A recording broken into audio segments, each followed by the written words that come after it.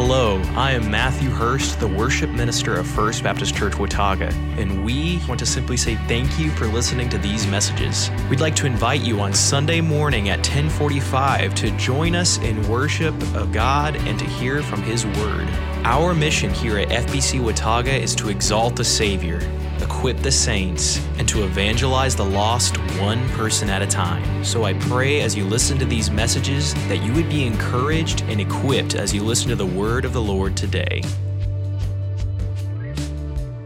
This week is, in fact, yesterday morning, I guess Saturday morning, I was sitting up in a tree watching the sunrise, and the Lord just, He convicted me. You know, some of us have been guilty, and I've been one of them, who's been really quick to point out how hard things have been and how glad we're going to be when we get through this year and how long 2020's been.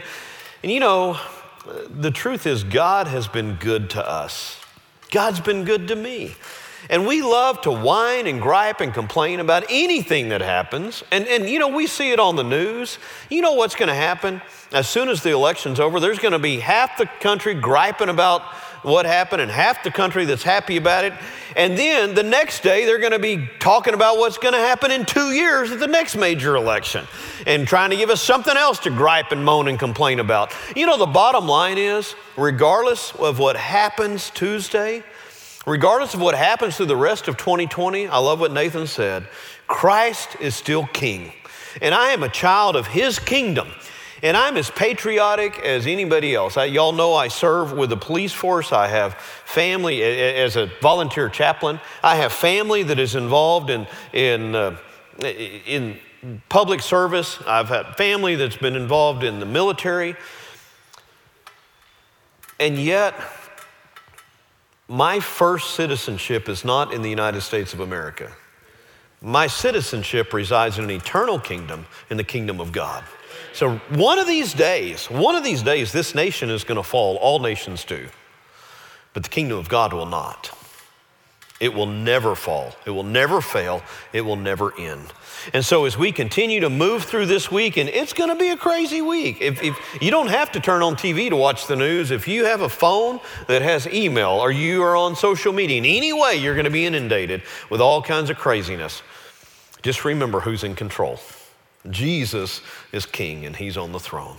Let's pray. Father, we thank You for Your word, and we thank You for the hope that we have in Jesus. I thank You for the message today of the proofs that Jesus lays out about who He is and how He is who He says He is. Lord, I pray that we would understand and our faith would grow deeper. But Lord, also that You would touch us through the power of Your word. We pray in Jesus' name. Amen.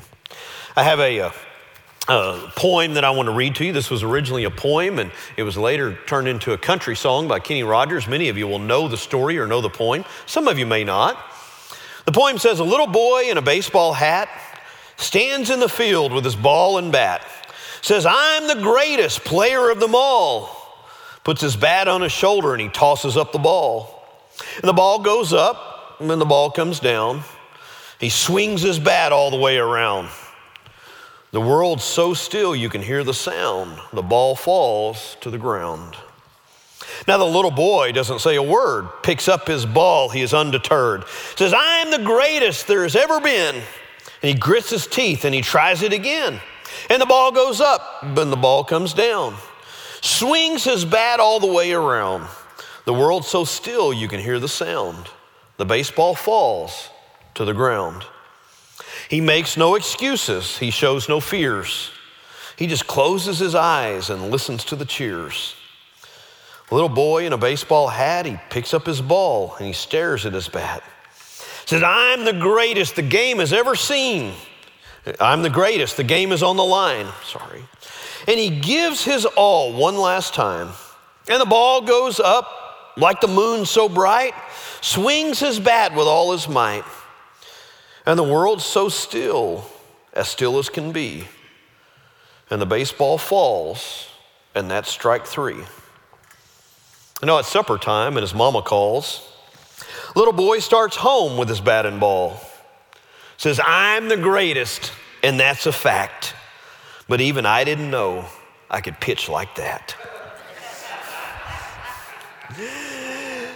I love that story because it reminds me of me as a little boy. Thought I could do anything. But it speaks to, I tell that story to kind of launch us into the first challenging passage that we have in the text today. John chapter 5, verse 31 through 47. And Jesus says something in John 5:31 that initially causes me to stumble over his words a little bit.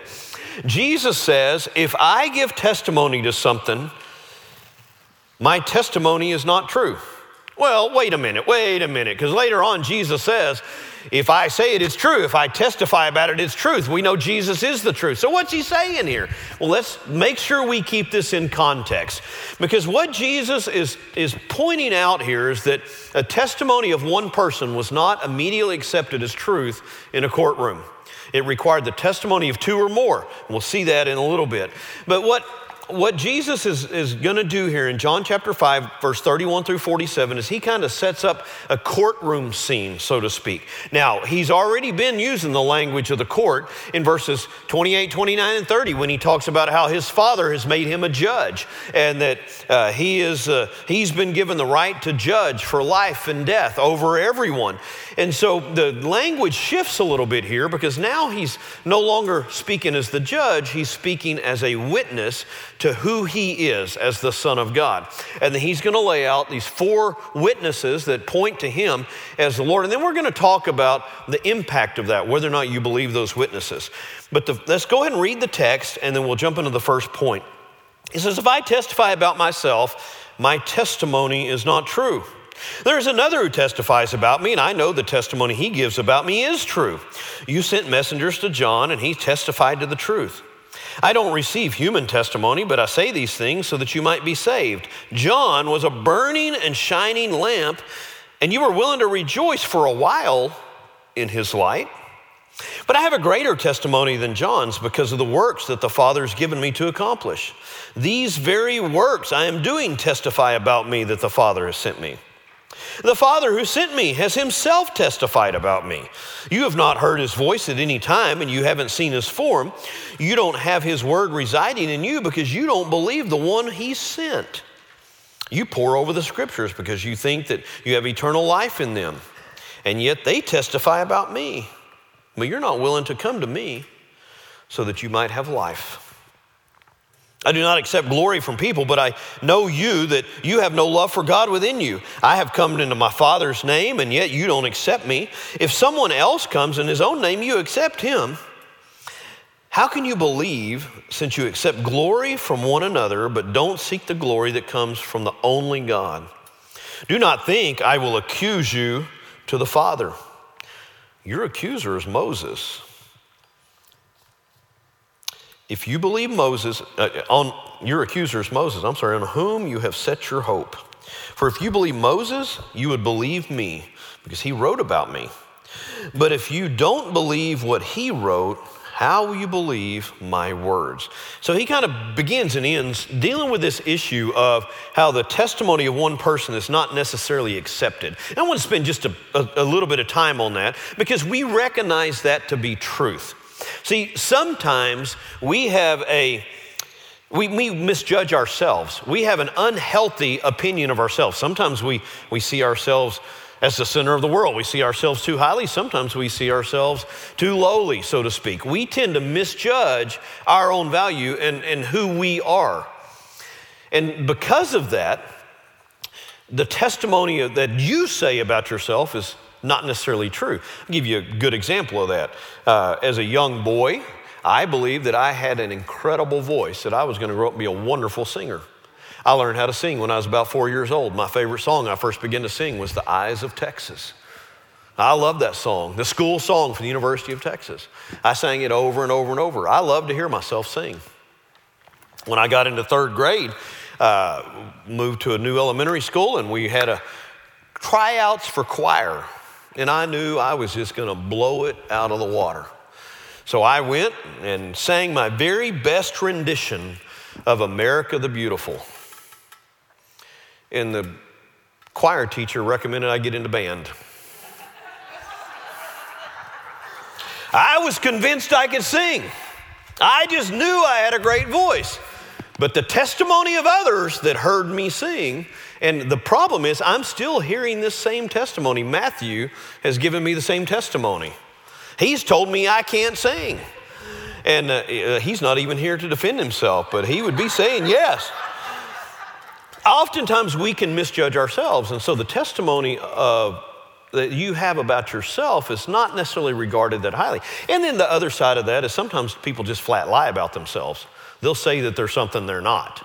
And we see that with human beings all the time. And so you have to put yourself in the position of these Jewish leaders whom Jesus is speaking to, who don't believe he is who he says he is. And he could shout all day long. He could say, I'm the king. He could say, I'm from heaven. He could describe the glories of heaven to them. He could lay it all out, and they still wouldn't believe him because it was just his word about who he is. And so he says there, you're not going to believe me when I speak about myself. He says it in verse 31, and he says it down there in verse 47. So Jesus is going to lay out for them 4 witnesses. He's going to give them 4 who testify that he is the Son of God, that he is who he says he is. So you begin there in verse 33.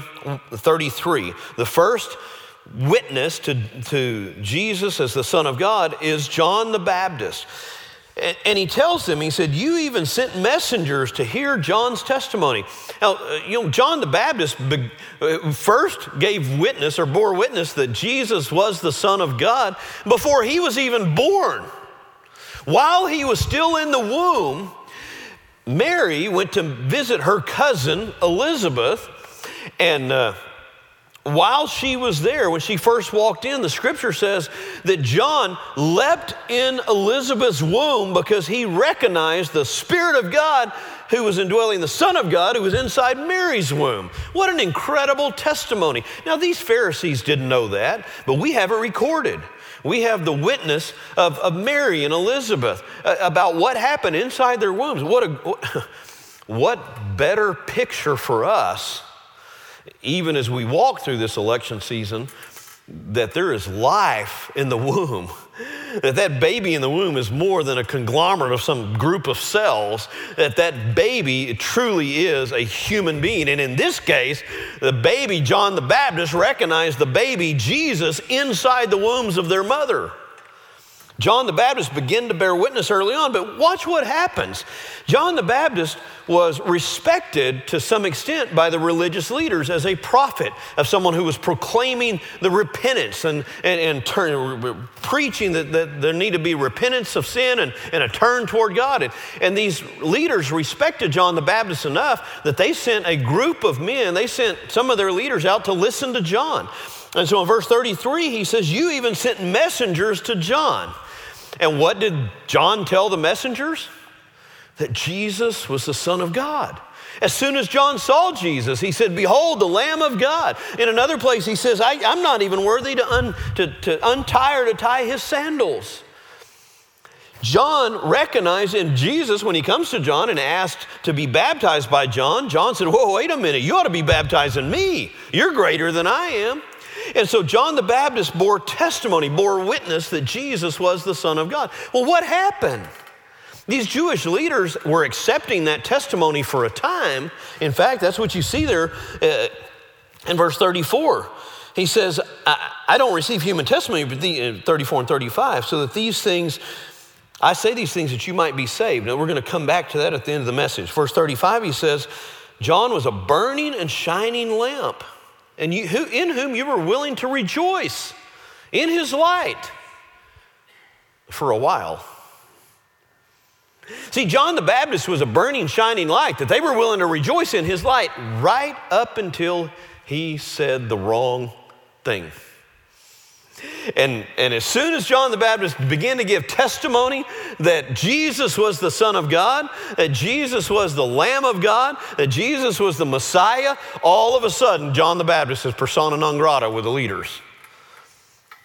You were willing to rejoice in his light for a while. So the first witness that we have is the forerunner, John the Baptist, a prophet who had come from God. The second witness that we have, Jesus says in verse 36, is his very works. He says, I have a greater testimony than John's because of the works that the Father has given me to accomplish. And Jesus says, if you just look at my life, at what I am accomplishing, they point to the fact that I am the Messiah. I am the Son of God. And what were some of those works? Well, some of the greatest works we've just seen. He did a man that had been lame for 38 years, picked up his mat and walked into the temple, carrying his mat with him.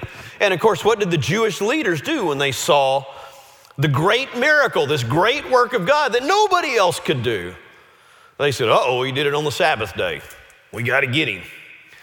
And Jesus, time and again, they're going to see these great works of God. Some of them we haven't, in the timeline of John, we haven't gotten to yet. You're going to see the feeding of the 5,000 men, plus whatever women and children are there with a few loaves and a few bread. You're going to see Jesus walk on water. The most amazing one to me, and I know I've mentioned this before, and as I walk through John, you're going to hear me mention it several times because this just absolutely blows my mind. The Jewish leaders received the direct testimony. Some of them were direct witnesses of Jesus calling Lazarus out of the grave 4 days after he died. And how did they respond? They didn't believe. They didn't believe he was the Son of God. They saw him as a threat and said, we got to get rid of him now. We can't have him raising people from the dead. What greater miracle can you have? Oh, wait a minute. There is a greater miracle. There's another one coming. Because not long after he raised Lazarus from the dead, Jesus himself died on a cross, beaten to death, nailed to the cross, left there to bleed and die, was wrapped up by one of their own in grave clothes and stuck in a borrowed tomb, and 3 days later, he came back to life. So not only do we see the miracles, the works of Jesus in bringing sight to the blind, causing the deaf to speak, the lame to walk, raising people from the dead. He himself comes up out of the grave. And they still refuse to believe the Father's works. We've got two witnesses now. You've got John the Baptist as a witness, and you've got the works that the Father had given Jesus to do. Not just once, but over and over and over and over and over, Jesus performing miracles right before their eyes. And then third, you've got the Father himself. Now, this one's a little bit tougher, but he says here, the Father who sent me himself has testified about me. You haven't heard his voice at any time. You haven't seen his form. You don't have his word residing in you because you don't believe the one that he has sent. How did the Father himself testify about Jesus and who he is, or that he is who he said he was? Well, first and foremost, when Jesus was baptized, all three synoptic gospels, Matthew, Mark, and Luke, all record an audible voice from heaven. Two of them say, you are my son in whom I am well pleased. One of the gospel writers records it as he is my son in whom I am well pleased. I believe whether God said both of them, it doesn't matter. I think he probably did. He spoke from heaven with an audible voice, this is my son in whom I am well pleased. And certainly there were those there that heard it. There were those who recorded it that had to have been reported back to the Jewish leadership, and some of their own might have even been there. And so you have the testimony of the Father himself from heaven say, this is my son in whom I'm well pleased, and they don't believe it. They refuse to believe. In addition to that, he says, you don't have his word in your hearts. Well, wait a minute. These are the religious leaders who have studied God's word intently. They've memorized large portions of Scripture. They've memorized even commentaries on large portions of Scripture. These great leaders of God's people, Jesus says, you don't even know who I am because you don't have the Spirit of my Father. You don't have his word residing in you. You tell me that you can memorize Scripture, you can be that religious, you can be that committed with all of your life and completely miss God? Yes? I believe you can stand in a pulpit and preach for years and decades and still miss God. God the Father spoke to them, revealed to them who he was. Now, not all the Pharisees and all the religious leaders missed it. Nicodemus is a prime example. One of the first stories in the Gospel of John is a story of one of these Jewish leaders who comes to Jesus in the night and humbles himself and calls Jesus teacher, rabbi, and presents himself to Jesus and begins to ask Jesus about how he can come into the kingdom and what's required. Why? Well, I think it's a very simple difference. His heart was soft enough that it was open to hear the voice of God. There are some who've already made up their mind, and it doesn't matter how much evidence, how many witnesses, how much testimony they receive, they've made up their mind that they are not going to accept, they're either not going to believe or they're not going to accept that Jesus is who he says he is. And many of these religious Pharisees were among that group. And then fourth, and this is closely connected, especially with the issue for the Pharisees, is Jesus says, you have the witness of Scripture, especially the Scripture of Moses, which they would have held to the highest of standards, the first 5 books of the Bible. You pore over the Scriptures because you think that in the Scriptures you have life, but the Scriptures point to me. Scripture is the most important testimony for us about Jesus. But you can pore over the Scriptures. You can spend hours in Scriptures day and night. You can memorize theology. You can write books about it. But unless your heart is softened to be receptive to the truth about who Jesus is, unless you're softened by the Spirit of God, you will never be open to receive what Scripture says. So there are people in our world today who are just like these Pharisees who refuse to accept the testimony of Scripture. The testimony of Scripture about who Jesus is incredible.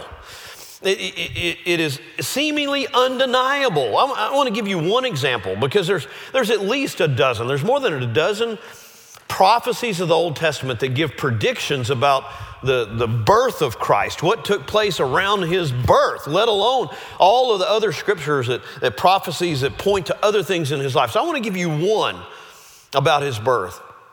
Imagine you could predict right now, or say when you're 30 years old, you could predict where your grandchild would be born, what city your grandchild would be born in. Some of you might be able to guess that. Maybe you've got a child that doesn't move around a lot. But in our mobile society, that might not be that easy. But you're trying to predict something that's 15, 20 years down the road. And now try to predict where your great-grandchild would be born and the sex that they're going to be, what gender they're going to be. So now you're trying to predict something that's more like 40 years out, maybe 50 years out. Now try to predict where your great-great-grandchild's going to be born. Where your great-grandkid's going to be in 70 years when they give birth to your great-great-grandchild. What city, what locale are they going to be born in? Now, what about your great-great-great-great-grandchild?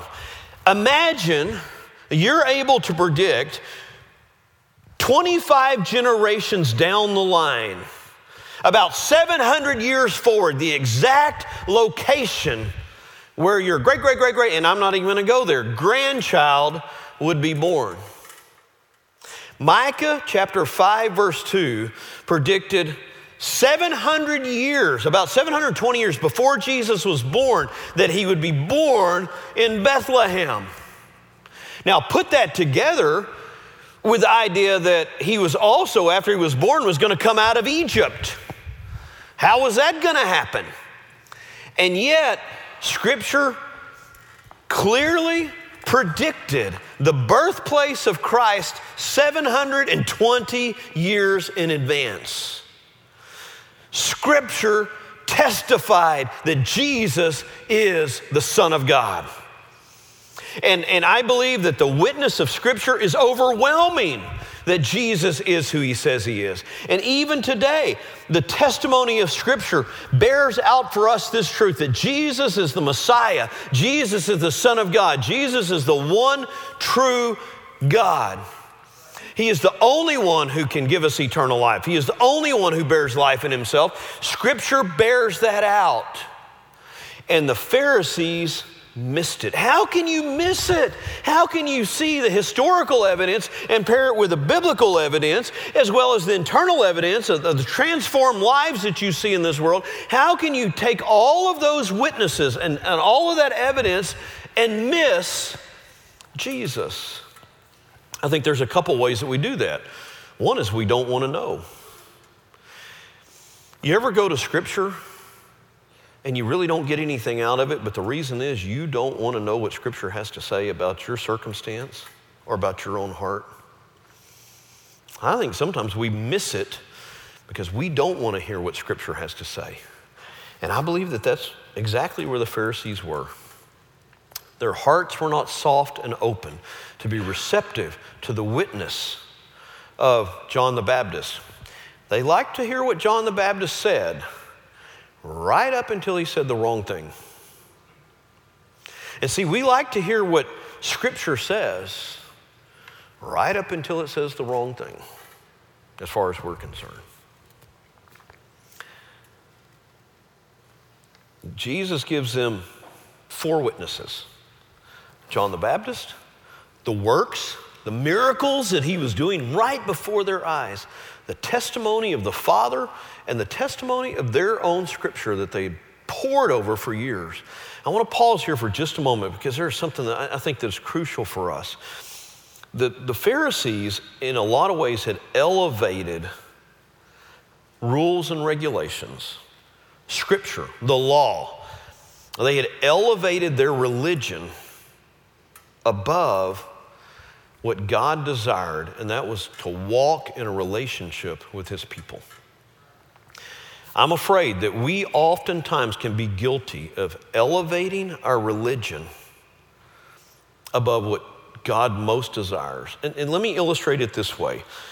Scripture is, and I've already said this, it is the most crucial, the most important witness that we have that Jesus is who he says he is. Henry Blackaby gives 4 different ways that we can know the will of God. He talks about first, Scripture as the foundational, because Scripture is the only objective truth that we have. Blackaby also says that God will speak to you and can speak to you during your personal prayer time. Now, I believe that with all of my heart. I believe God speaks and can lead us and guide us through the indwelling presence of his Holy Spirit. God also can speak to us through circumstances in our life. You hear people talk about open doors, closed doors. It's a whole lot more than that. You can look back in your life and you can see in your testimony how God did this and God did this and God did this and God did this. And you can see God leading you a particular direction oftentimes. And then fourth, he talks about how God can speak to us through other people, whether it's through someone preaching God's word or the teaching of God's word, or through a brother or sister in Christ, or through your parents, or whatever it happens to be. God can speak into our lives through other people. But 3 of those are pretty subjective. Your personal prayer life, what other people have to say, or your interpretation of events in your life. And so I will tell people, if anybody comes up to me and says, you know, I was praying the other day and God told me to do so-and-so.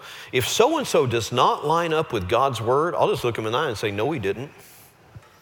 God did not tell you to do something that goes against his word. I don't care who else, what anybody has told you. Scripture has to be that foundation. And yet, Scripture is not the end all in this way. We live in a culture sometimes in our Baptist life where Scripture gets elevated to a position of worship. I'll call it bibliolatry, where we hold Scripture up to such an extent that it's almost as though we're worshiping Scripture and not worshiping the God to whom Scripture points. Scripture points to Jesus. Scripture will point you to a personal relationship with Him. And if you come away from Scripture and you are not walking in a relationship with Christ, there's something going on in your heart that has closed your heart off to the truth of God's Word. Because if you come to God's Word with the right heart, it will always, always, always point you to Jesus. And the Pharisees failed there because they went to Scripture hoping that they would find life in Scripture. And Jesus says, the only place you're going to find life is in my name. Scripture points to Jesus. And God's desire for us is that we might walk in that relationship with Him. Scripture is our foundation. Scripture is our objective truth, but God wants to speak to you. He wants to walk with you. He wants to lead you and guide you because He loves you. He wants a relationship with you. Well, where does all of this matter? We've got these 4 objective witnesses as well as Jesus' testimony about who He says He is. Well, here's the bottom line. Where you come down on the veracity of these witnesses, what you believe the verdict is critical. Which side are you going to come down on? Because look in verse 34 again. Back up in verse 34, Jesus says, I say these things so that you might be saved. These religious men, in all of their religion, in all of their studies, were lost in their own sin, and they needed to be saved. These guys needed the forgiveness that only God could give them, that could only come through Christ, and they didn't even know it. And so Jesus says, I'm going to tell you these things. Why? So that you might be saved. This is why it's so critical. This is why it's so important. How you decide based on, even if it's just based on these 4 witnesses, the testimony of John the Baptist, the testimony of the works of Jesus, the testimony of God the Father Himself, even as the Father is speaking into your heart, and the testimony of Scripture. Where you come down on that is critical for whether or not you'll receive forgiveness from Christ and salvation for your soul. That's why it is so critical that you evaluate the truth that Jesus has presented here and make a decision. Do you believe that Jesus is the Messiah? Do you believe that He is the Savior? Do you believe that He is who He says He is? Jesus lays out the evidence in front of these religious leaders and He says, I'm telling you these things so that you might be saved. You know they're going to look Him in the face and say, wait a minute, what do you mean us be saved?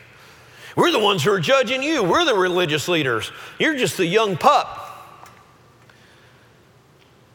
But Jesus says, look at it, look. Pay attention. All of these things help you understand that I'm the Messiah. And I'm telling you, and this goes right along with the theme of the Gospel of John. You remember what the theme of the Gospel of John was? John says there's a lot more things that I could write down in this book. But these I've written so that you might know that Jesus is the Son of God, and that by knowing that you might believe in Him, that you might have eternal life. He's given us this so that we might know and we might have eternal life. And then second, down in verse 40, Jesus says, but you are not willing to come to me so that you might have life. You're religious. You study Scripture. You claim to be of the Father. But you're unwilling to come to me so that you might have life. See, there's only life in one name. There's only eternal life in one name, and that's the name of Jesus. There is life in no other name. There's not eternal life found in philosophy. There's no eternal life found in religion, in secular humanism. There's no eternal life to be found in politics. There's no life to be found in Muhammad or in Buddha. There's one name that you can come to and find eternal life, and that's the name of Jesus. And He said, you are unwilling to come to me so that you could have life. So ultimately, rejection of this fourfold witness, rejection of this very truth that Jesus is who he says he is, results in loss of forgiveness. Essentially, you're rejecting the forgiveness that God is offering you, and you're rejecting eternal life. So if you look at the evidence that's been presented today, whether you're here in the congregation or you're listening or watching online through the streaming, if you look at all the evidence that Scripture gives us, that the Father gives us, that Jesus' works give us, that John the Baptist gave us, you can look at all of that evidence and say, you know what, I can't go there. I don't believe it. I don't believe that Jesus is who he says he is. I don't believe Jesus died for my sin. I don't believe that Jesus rose again. If you can look at the evidence and say, I'm just not going to go there. I'm not going to put my life in his hands. What you've done is you've rejected the forgiveness that's offered by Christ, and you've rejected the gift of eternal life. And God has presented that gift to you. He's offering you this gift of salvation. He's offering you this gift of forgiveness. He's laid out the case and said, I'm telling you this so that you can be saved. And if you personally choose, I don't believe or I don't care, then you walk away from God and you have rejected that incredible gift. It's been said for centuries, I imagine. I know I've heard it throughout my lifetime. The question raised, how could a good and loving God condemn anyone to die in their sin and go to hell? Well, here's the bottom line. God doesn't. God has given us all of this evidence. He's given us all of this truth. He sent his Son as a gift so that we wouldn't have to. God has reached out to us and offered us an incredible gift of forgiveness and an incredible gift of eternal life. And if we reject that offer, it's on us. It's not on him. And so I want to give you that opportunity. If you have never put your faith in Christ, if you have never come and said, I believe that what God says is true. I believe he is the Son of God. I've been rejecting him. I've been pushing him back. Maybe you've never heard, but you believe today that Jesus is the Son of God, that he died for you, and that he came to save you and to offer you life. I'd love to talk to you about it. I'd love to hear from you. We're not doing a traditional invitation at front until this COVID stuff is over. But if you're watching us online, reach out through fbcwatauga.org/connect or /prayer. Either one of those places. Reach out to us. Ask us to pray for you or tell us how you'd like to connect with us. If you're here, come find me after the service. We can sit down in my office. If you don't have time today, get in touch with me so that we can meet this week. This is crucial. This is critical. What you do with this evidence that Jesus is the Son of God is critical for eternal life. So don't let this day pass. If you're not certain that you're walking in that relationship with a living God, make sure that you get that settled this day, this week. Hey folks, this is Pastor Dennis Hester, and I want to thank you for joining First Baptist Watauga through our podcast and hearing the message today. My prayer is that you were encouraged and uplifted by the preaching and teaching of God's Word. Our goal here is to equip you in your faith and to encourage you as you worship the Lord and seek to serve Him. If you have a question or you have a decision that you'd like to make, I'd encourage you to reach out to us through our website at fbcwatauga.org or simply call the church office. You can find that number or our email addresses there on that website as well. And by doing that, we'd be glad to hear from you, and we'd be encouraged about hearing what God's doing in your life. So God bless you and have a great day.